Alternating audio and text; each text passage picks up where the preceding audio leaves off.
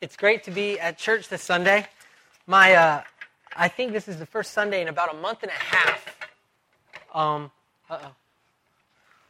Because at some point, somebody in our family has been sick for the last month and a half. So it's great. The whole family was here for the first service, and it's just great to be at church. I was, as I was putting together the talk, it's just had a lot of effects in different areas of my life. And my prayer this morning is that it would mean something to you, that everybody would walk away with something that God has for them. And so I just want to pray for that right now. God, we thank you for this morning. We thank you for your church. God, that you meet us, that you love us, that we get to tell stories about the things that you've done in our life.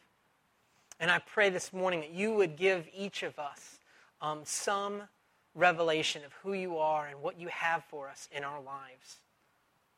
And we thank you. We thank you that you're the kind of God that does that. We pray in Jesus' name. Amen. When I put Tommy to bed, my son, we'll pray for our friends. We'll go through a list. And Tommy will always come up with these random people that we're praying for. And at one point, he prays for George. Well, we don't know anybody named George. So I'm thinking like, George. And I'm like, Curious George? And he's like, yeah, with the bunnies. and this was probably like 6-7 months ago. But it started this journey for me because I was like, well, Tommy, George isn't real.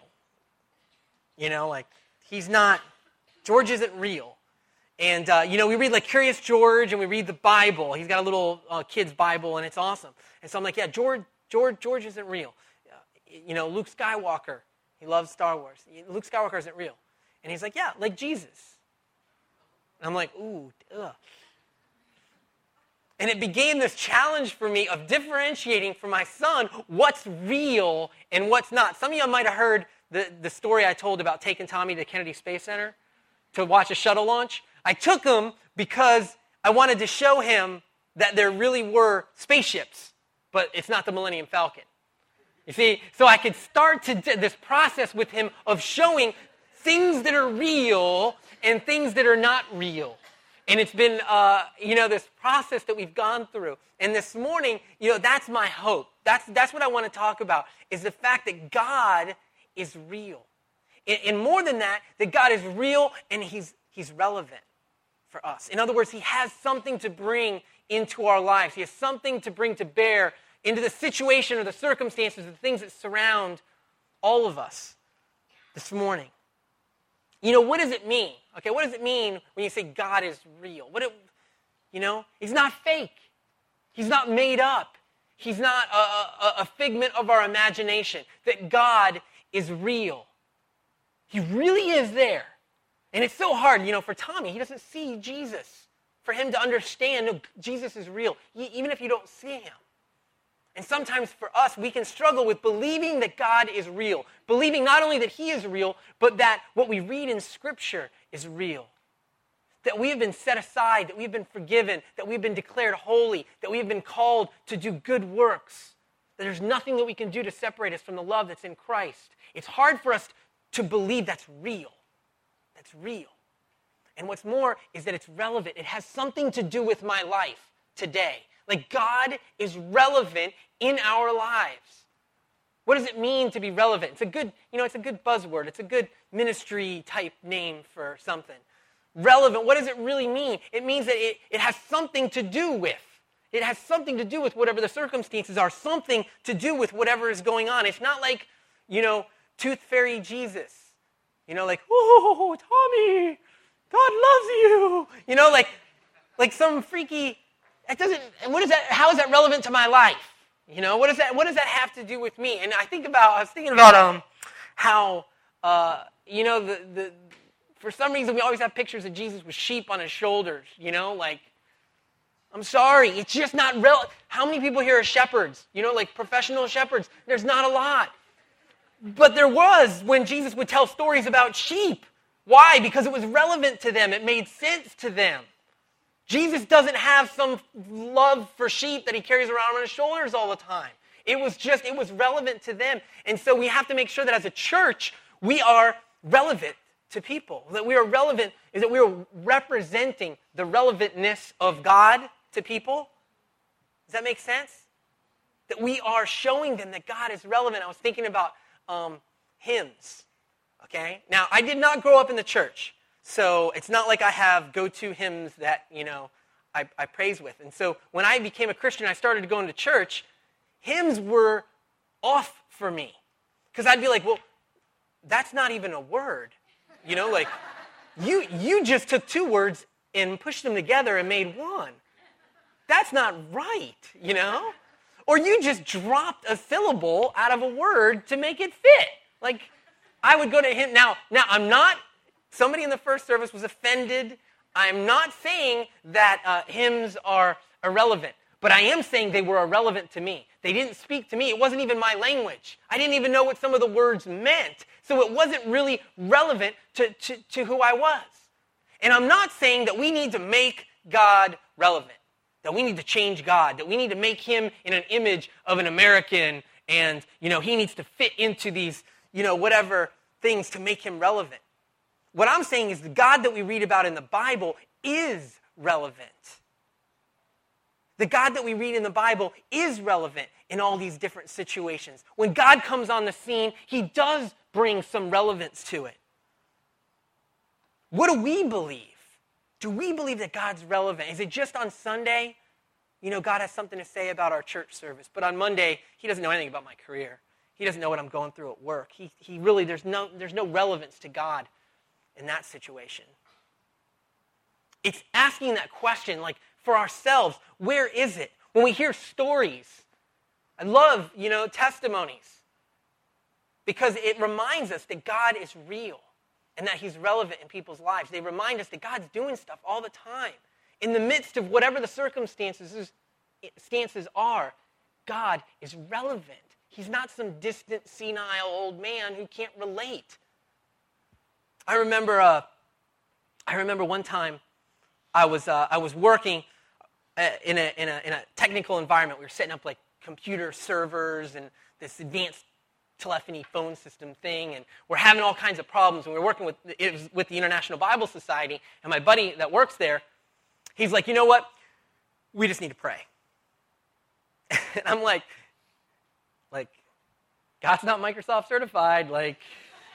I understand God is, he's big and all, but I'm trying to see the relevance of God and servers not working the way they're supposed to. You know what I mean? But now I can totally see, that's the response that we should have in all circumstances. What does God bring to light? What does God bring to bear? He is relevant. He brings something to the situation. That's the God of the Bible. That's the God of the New Testament. That's who we see. We have to be careful that we're looking for that relevance, not only in our own lives, but as a church. That's why I love River City Church. As crazy as sometimes it can get. Antley gets up and he says something about sex. And people are like, oh, I don't know if that's appropriate for church. I know it's relevant for church because you know what? Most families that break apart, you know what it is? Sex and money. Sex and money. So you should talk about that. That should be something that's spoken because God, again, is relevant in that situation. Well, you don't know the problems that I'm having in my marriage. You don't know the problems that I'm having in my family. God is relevant. I know that. I know that God is relevant, that he has something, just his presence alone to bring to that. There's this great scripture that I never really picked up on before. It's Paul at the end of Acts, chapter 27. And basically, they're on a ship. Paul's a prisoner, and they're on a ship, and they're sailing along. They run into a storm, and now they realize the end is near because it just keeps getting more and more shallow, and they got no control, and they know their ship is going down. Their ship is going to sink, okay? So in this circumstance, this is what happens. Paul urges them all, hey, for the last 14 days, you have been in constant suspense and have gone without food. You haven't taken to eat anything. Now I urge you to take some food. You'll need it to survive. Not one of you will lose a single hair from his head. And after he said this, he took some bread and he gave thanks to God in front of them all. and he broke it, and he began to eat it. Okay, situation. Ship about to sink. And Paul, don't worry, I'm a Christian. Don't worry, let's celebrate the Lord's Supper.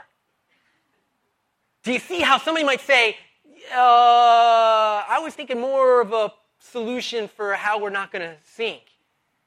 But Paul saw the relevance in that situation of God. You know what? Let's bring God into the equation. Let's bring God into the circumstance because I believe that God is relevant. He's not distant. He's not just something that we can know in our mind but never ever believe he can make a difference in our life. And Paul takes this great risk to do that. And it's an awesome story. I mean, basically he receives revelation from God. Nobody's going to get hurt. All you're going to do, you're going to eat, you're going to break bread and thank God, and everyone's going to survive, and they did. Powerful story of the relevance of God. Another story I came across. Has anybody seen this book, 90 Minutes in Heaven? Yeah, right. Like, I had no idea. Somebody in the church was reading it and told me about it. But it's incredible. It's the story of a guy, a pastor. He's at a pastor's conference, and he's driving back and gets in a car accident and gets killed. So it's like it's on a bridge and traffic is just stopped. There's all kinds of cars that have been devastated in this. And so the paramedics, they can't really deal with him. So they go, they see that he's dead, they cover him up with a sheet, and they go and they're working on everybody else. Meanwhile, another pastor that was at the conference, he's driving, he gets stuck in all this traffic. Baptist pastor, okay, not some charismatic, he's not from Bill Johnson's church, okay, he's from a very conservative church. He pulls up, he sees all the traffic, he can't do anything, he's just standing there. And so he gets out of his car and he starts walking around. He walks over and starts talking to the cop, one of the cops that's there, a police officer. And while he's talking to him, he feels that God tells him to go and pray for the dead guy. That would stretch my theology. Before, not after this study. So he's like, okay, I'm going to go pray for a dead guy. So this guy goes, he asks, can I go pray? Okay, yeah, sure. Gets in the back of the car, puts his hands on the guy's shoulder, and starts to pray for him. He starts to pray. Now, the guy's been dead for about 90 minutes, okay?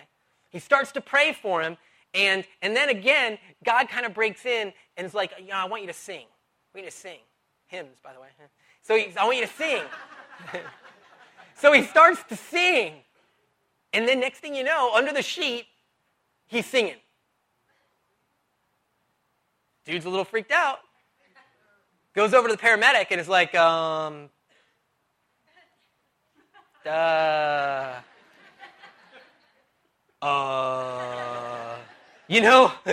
know that guy? Could you maybe just go and just check his pulse and, we've got a lot going on. We got people we got to deal with. And he's like, well, yeah, but I think he's singing under the sheet. So here's this awesome story of this man who was dead. And somebody else prays for him, believes that God spoke to him, told him to pray for this guy, and he comes back to life. Is that the God that we serve? Is that story consistent with the scriptures and what it tells us about God? I'd say absolutely. Absolutely, that's consistent with the God that we serve and that we read about. So I think this is awesome. This pastor believes that God is so real, so relevant. I don't care if you're dead, God might have something. And not only that, but he may even speak to me. He might even tell me to go pray for them. And when I pray for him, he might, raise the dude from the dead. That's a real belief in the reality and the relevance of God. And so, I start to do what I always do, which is, search the internet and see what people are saying about this book. And what was surprising, I was sick to my stomach when I started to see some of the things that were out there, because there were all these voices just tearing the book apart. And they were Christians. There were Christians that were coming against this book. Now, what encouraged me was one of the first discussions I saw about the book was from a non-Christian girl who had just hit like a pit of despair. And somebody had given her this book. And she's, blogging about how it's changing her life. And, talking about a personal God, talking about a God that might do something like this, and how it's radically affected her. Again, not a Christian. I mean, I can't even read the quotes because she had a lot of cussing going on. I don't know why. But the idea that it was affecting her. This is a New York Times bestseller. This isn't like Family Bookstore bestseller. James Dobson recommended. It's not. This is a New York Times bestseller. It sold over a couple million copies to Christians, to non-Christians, to anyone. It's a story of God bringing somebody back to life. And here's one of the criticisms I read that just, I couldn't believe it. This is a woman, and this was like, I'm not going to tell you. Many over the years have claimed similar experiences, due in part because of experiential Christianity being so popular. I have to ask, what was wrong with that old-time religion where we just studied God's word and didn't go beyond it? We didn't need all these supernatural happenings. The Bible could stand alone. What? Well, first of all, God is outside of the natural. God is supernatural. So if you take out the supernatural, you've just taken out God. Prayer is talking to God. Prayer is supernatural. Do we as Christians believe that prayer changes things? Then we believe in the supernatural because we believe in God. But it goes back to this common criticism that I found in the book, which was, the Bible. As if it conflicted with the Bible. And I started to think about it, and I'm like, well, wait a minute. Jesus is the one that tells us to pray for people. He's the one that says, you know what, you're going to go out and you're going to proclaim this message and you're going to demonstrate it because sick people will become well. That you should go out and you should do these things. Oh, well, Tom, maybe he's just talking to the disciples. Maybe it's just the disciples that are going out and do it. Well, okay, if, we take out the Great Commission and we only give it to the disciples. But then in Acts, we see Paul, who wasn't a disciple. Paul, one time he preaches so long, somebody falls out of a window because he falls asleep. I keep looking up at the clock. See, when he's preaching, he preached so long, the guy falls asleep, falls out of a window, dead. What does Paul do? He goes and he prays for him, and he comes back to life. So Paul can go back preaching. I don't know. So he does that. He does that, right? Are we supposed to do the things that we saw Jesus doing? Jesus went and raised Lazarus from the dead. Well, yeah, but that's crazy. That's too big. Are we supposed to do the things the disciples did? Well, yeah, except for the big things. Well, what about Paul? Are we supposed to follow his example? Who are we supposed to follow? I'm so confused. If we apply this logic, this experiential Christianity, that was the other thing that struck me. Like we're not supposed to experience God. Now, understand, I'm not saying that experience is more important than Scriptures. Scripture is the plumb line. It's the absolute north. It's what we compare our experiences to. But how often does understanding come? Understanding with our minds come, and then experience confirms it. And you know what? In the Bible, whenever you see the word like to know something, to understand something, it's not what we've come to believe is, oh, I know something. It's to know with all of your being. Like one of the words, it literally means with your five senses. To understand something is to know it intimately with all of your senses. You know it. You believe it. That's why it's great to hear testimonies of people. I've always heard about God. I've always, believed in my head that God did this thing. But man, then God showed up and he did this thing in my life. Now I know. Before I knew. Now I know. Is that clear? Does that make sense?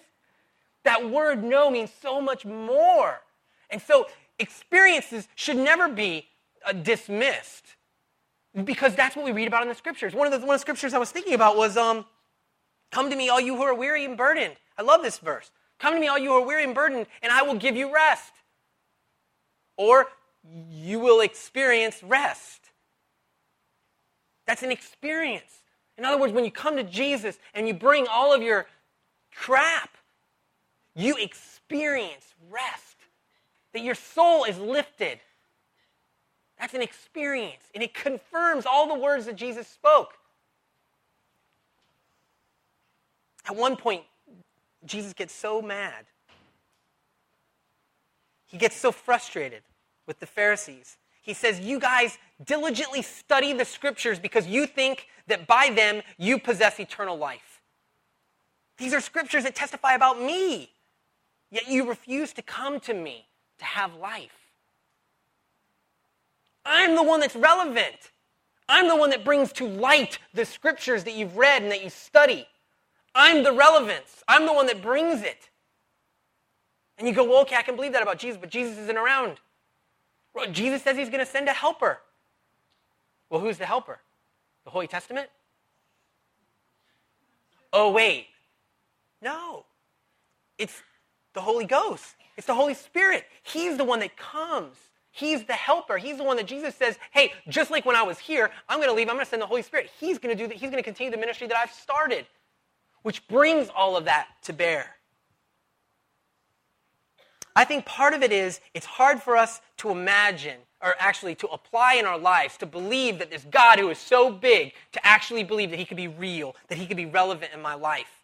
Because it's scary. What does that mean? We're called people of faith, not people of knowledge. It doesn't say when Jesus comes back, he's going to give you a pop quiz and see if you know 5 verses. No, when Jesus comes back, he's going to look for faith. He's going to come back and he's going to look for faith. And do you think he's going to come back and go, whoa, you had way too much faith. Praying for a dead guy? Come on. Jesus, he's going to come back and go, you had so much faith. You believed. You believed so much that you would go out and you would try the impossible. Because you knew that with me, I could make it possible. You knew that I may very well be calling you to do the impossible. And you would go out and you would do it. That's the response that we see of Jesus in Scripture. God is real and he's relevant. When times are tough, when times are great, God is real and he is relevant. And I was thinking about a couple weeks ago, I'm like in the running for the worst dad of the year already. 2008 is even really like 6 months in. I'm already in the running, worst dad of the year. We take Tommy to Animal Kingdom down in Disney World, and I take him on a ride called Dinosaur, which sounds innocent enough. Like I'm thinking, the big, look at the dinosaur, whatever. No, seriously. You get on this ride, lights go off, neon dinosaurs start jumping out everywhere to just traumatize your children. Like no warning. Like if people see me getting on, you think somebody could say, hey, you might not want to take your kid on this ride. Or in the little program saying something like, it could be traumatic for your child. No, nothing. So I get on this ride, dinosaurs popping out everywhere. Tommy's like crying from the first instant. So now I'm just thinking, whoa, I got to be on this stinking ride. So at the very end of the ride, you're going straight ahead, and there's this big dinosaur that pops out, and he's like it looks like you're going right into his mouth, and he's raw, and he's just loud, and oh my gosh. And at this point, Tommy has totally lost control. He's been crying the whole time. And now it's just, Mommy! Mommy! And he just starts crying out, Mommy! Like that's the point where I break down. Like I'm ready to cry. For Tommy, in the midst of those horrible circumstances, the most real, the most relevant thing that he could think of was his mom. She wasn't there. But in his mind, it was the only thing that he could think of that somehow might make this horrible ride end. because certainly my dad can't do it. But you see, it was real and it was relevant to him. It was real and it was relevant to him. That was the only thing he could think of. And many of us were on that dinosaur ride. Many of us were in the midst of just hard times. We've got dinosaurs popping out everywhere. Well, what are we crying out to? What is it that we see real and relevant to our lives? Is it alcohol? Is it drugs? Is it a person? What is it? What is the thing that we cry out to? Is it mommy? When we're in the midst of those circumstances, when times are rough, God would say he's relevant. When it's good, when it's bad, God is real and he's relevant. At one point, there was an accident not too far from the church, and a guy was on a motor scooter and got hit by a car. He's laying on the side of the road, and somebody from the church just happened to be driving by and stopped and went over and said, has anybody prayed for him yet? And the people that were there were like, oh good, the Christian. We were going to call the paramedics, but you're here to pray, No, so they're like, nobody's prayed for him yet. He's still breathing. He's still breathing. That's a good standard. Oh, we don't need to get God involved yet. We're just going to wait for him to stop breathing. Think about it. In the midst of those circumstances, God seemed irrelevant. Well, let's get him on an ambulance first. Let's get him hooked up to something. Let's do this. Let's do that. And then God might be relevant. Then we'll involve him in the situation. And some of us, that's where we are. We're like, no, I'm not there yet. I'm still working. I'm going to get this thing to work. I'm still breathing. I don't need God yet. This relationship, I'm going to make it work. Darn it, I'm going to keep whatever. This thing that I'm struggling with, I'm going to figure it out on my own. I'm still breathing. I'm not going to have to bring God in. He's not relevant just yet because I think I can get it together. And God's response would be, God is real and he is relevant in that situation, in all situations. God is real and he's relevant when things are bad and when things are great. This is a real challenge for me right now because I get to do my first wedding. So I'm really excited, and I'm doing premarital counseling with this couple. And it's so funny dealing with, people that are about to get married because they live in a different sense of reality. And but things, like nothing could possibly go wrong. Nothing could possibly be bad. And you know what my challenge is? My prayer is that God would be real and relevant in their life. That they would see that even now in their premarital bliss, that God is real and he's relevant. And you ask him questions like, let's talk about communication. Is your husband, is he good, or your fiance, good listener? Oh, yes. Such a good I just talk and he just listens. It's great. I'm sitting there thinking, mm-hmm.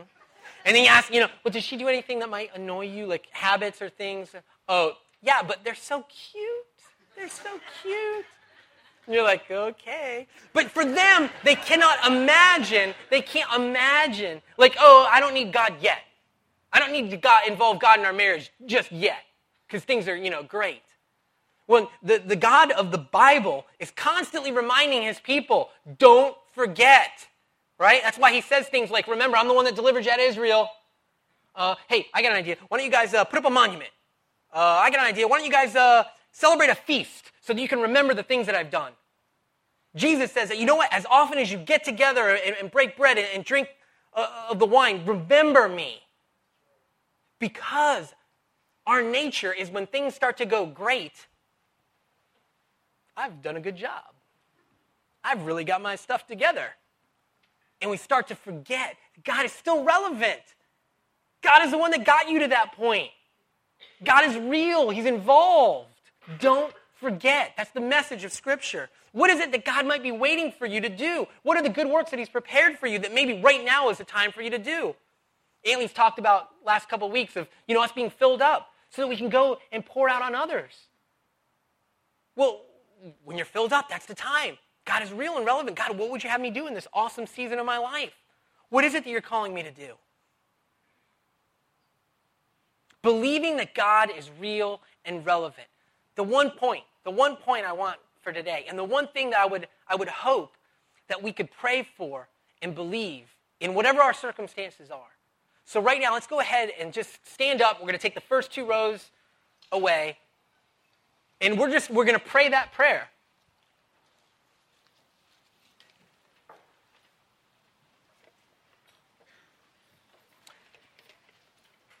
We're going to pray. We're going to ask that God would just remind us this morning, that he would speak to us this morning about where he is involved in our life, where maybe we haven't seen him. We're going to invite him into all areas. So let's go ahead and pray. God, we are thankful. We're thankful for your word that testifies to who you are. We're thankful for your word that gives us these great promises. Lord, we pray that we could believe them, that we could only believe them to be true, to be real. And I pray for all the circumstances that people are in. Lord, that you would break through in those circumstances, that you would show them the relevance that you bring. I pray especially for those that are on the dinosaur ride. Lord, I pray, break through this morning. Speak this morning, God. We pray out of humility because we know that you are gracious. We ask that you would show up this morning, that you have said you will send your helper, that you will send your Spirit. We ask him to come with great power this morning and find us open to receive from him. That he would confirm in our hearts, in our bodies, something that you've spoken to our mind. That we would know you this morning. Know you this morning.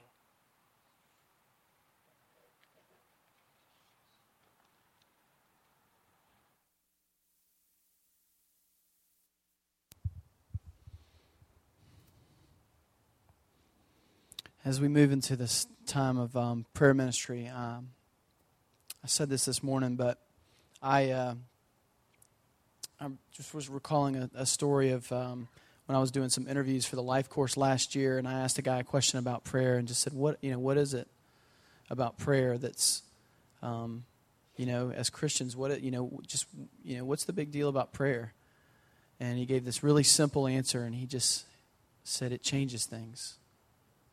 It changes things. So as we move into a time of prayer ministry, I can't think of any time in my life that I haven't needed prayer. And as the prayer ministers come and we kind of begin to fill in the space, we've got some chairs pulled away. This is the time of the service where faith can become real when somebody's praying for you, when we're asking the Holy Spirit to come, where faith can go from just this head knowledge to all of a sudden experiencing God and who he is and experiencing his love. And I know just by looking out and just by listening to God during the service, there's so many people that have walked in here believing that God is just relevant for this hour and a half or these 2 hours on Sunday. And God wants to be relevant and real in every situation in your life and everything that you've got. And if that is you this morning, then now is the time that you should come and get prayer. The prayer minister is going to begin moving around in a few minutes and just blessing what God's doing. And I'm going to ask the Holy Spirit to come and just if that's you, just come forward for prayer. God, I just thank you and praise you just for your Spirit. And God, we just ask that you just send the Spirit now. Just come, Holy Spirit, in power. Just come and fill this space. Just come right now, Holy Spirit. Just come, God.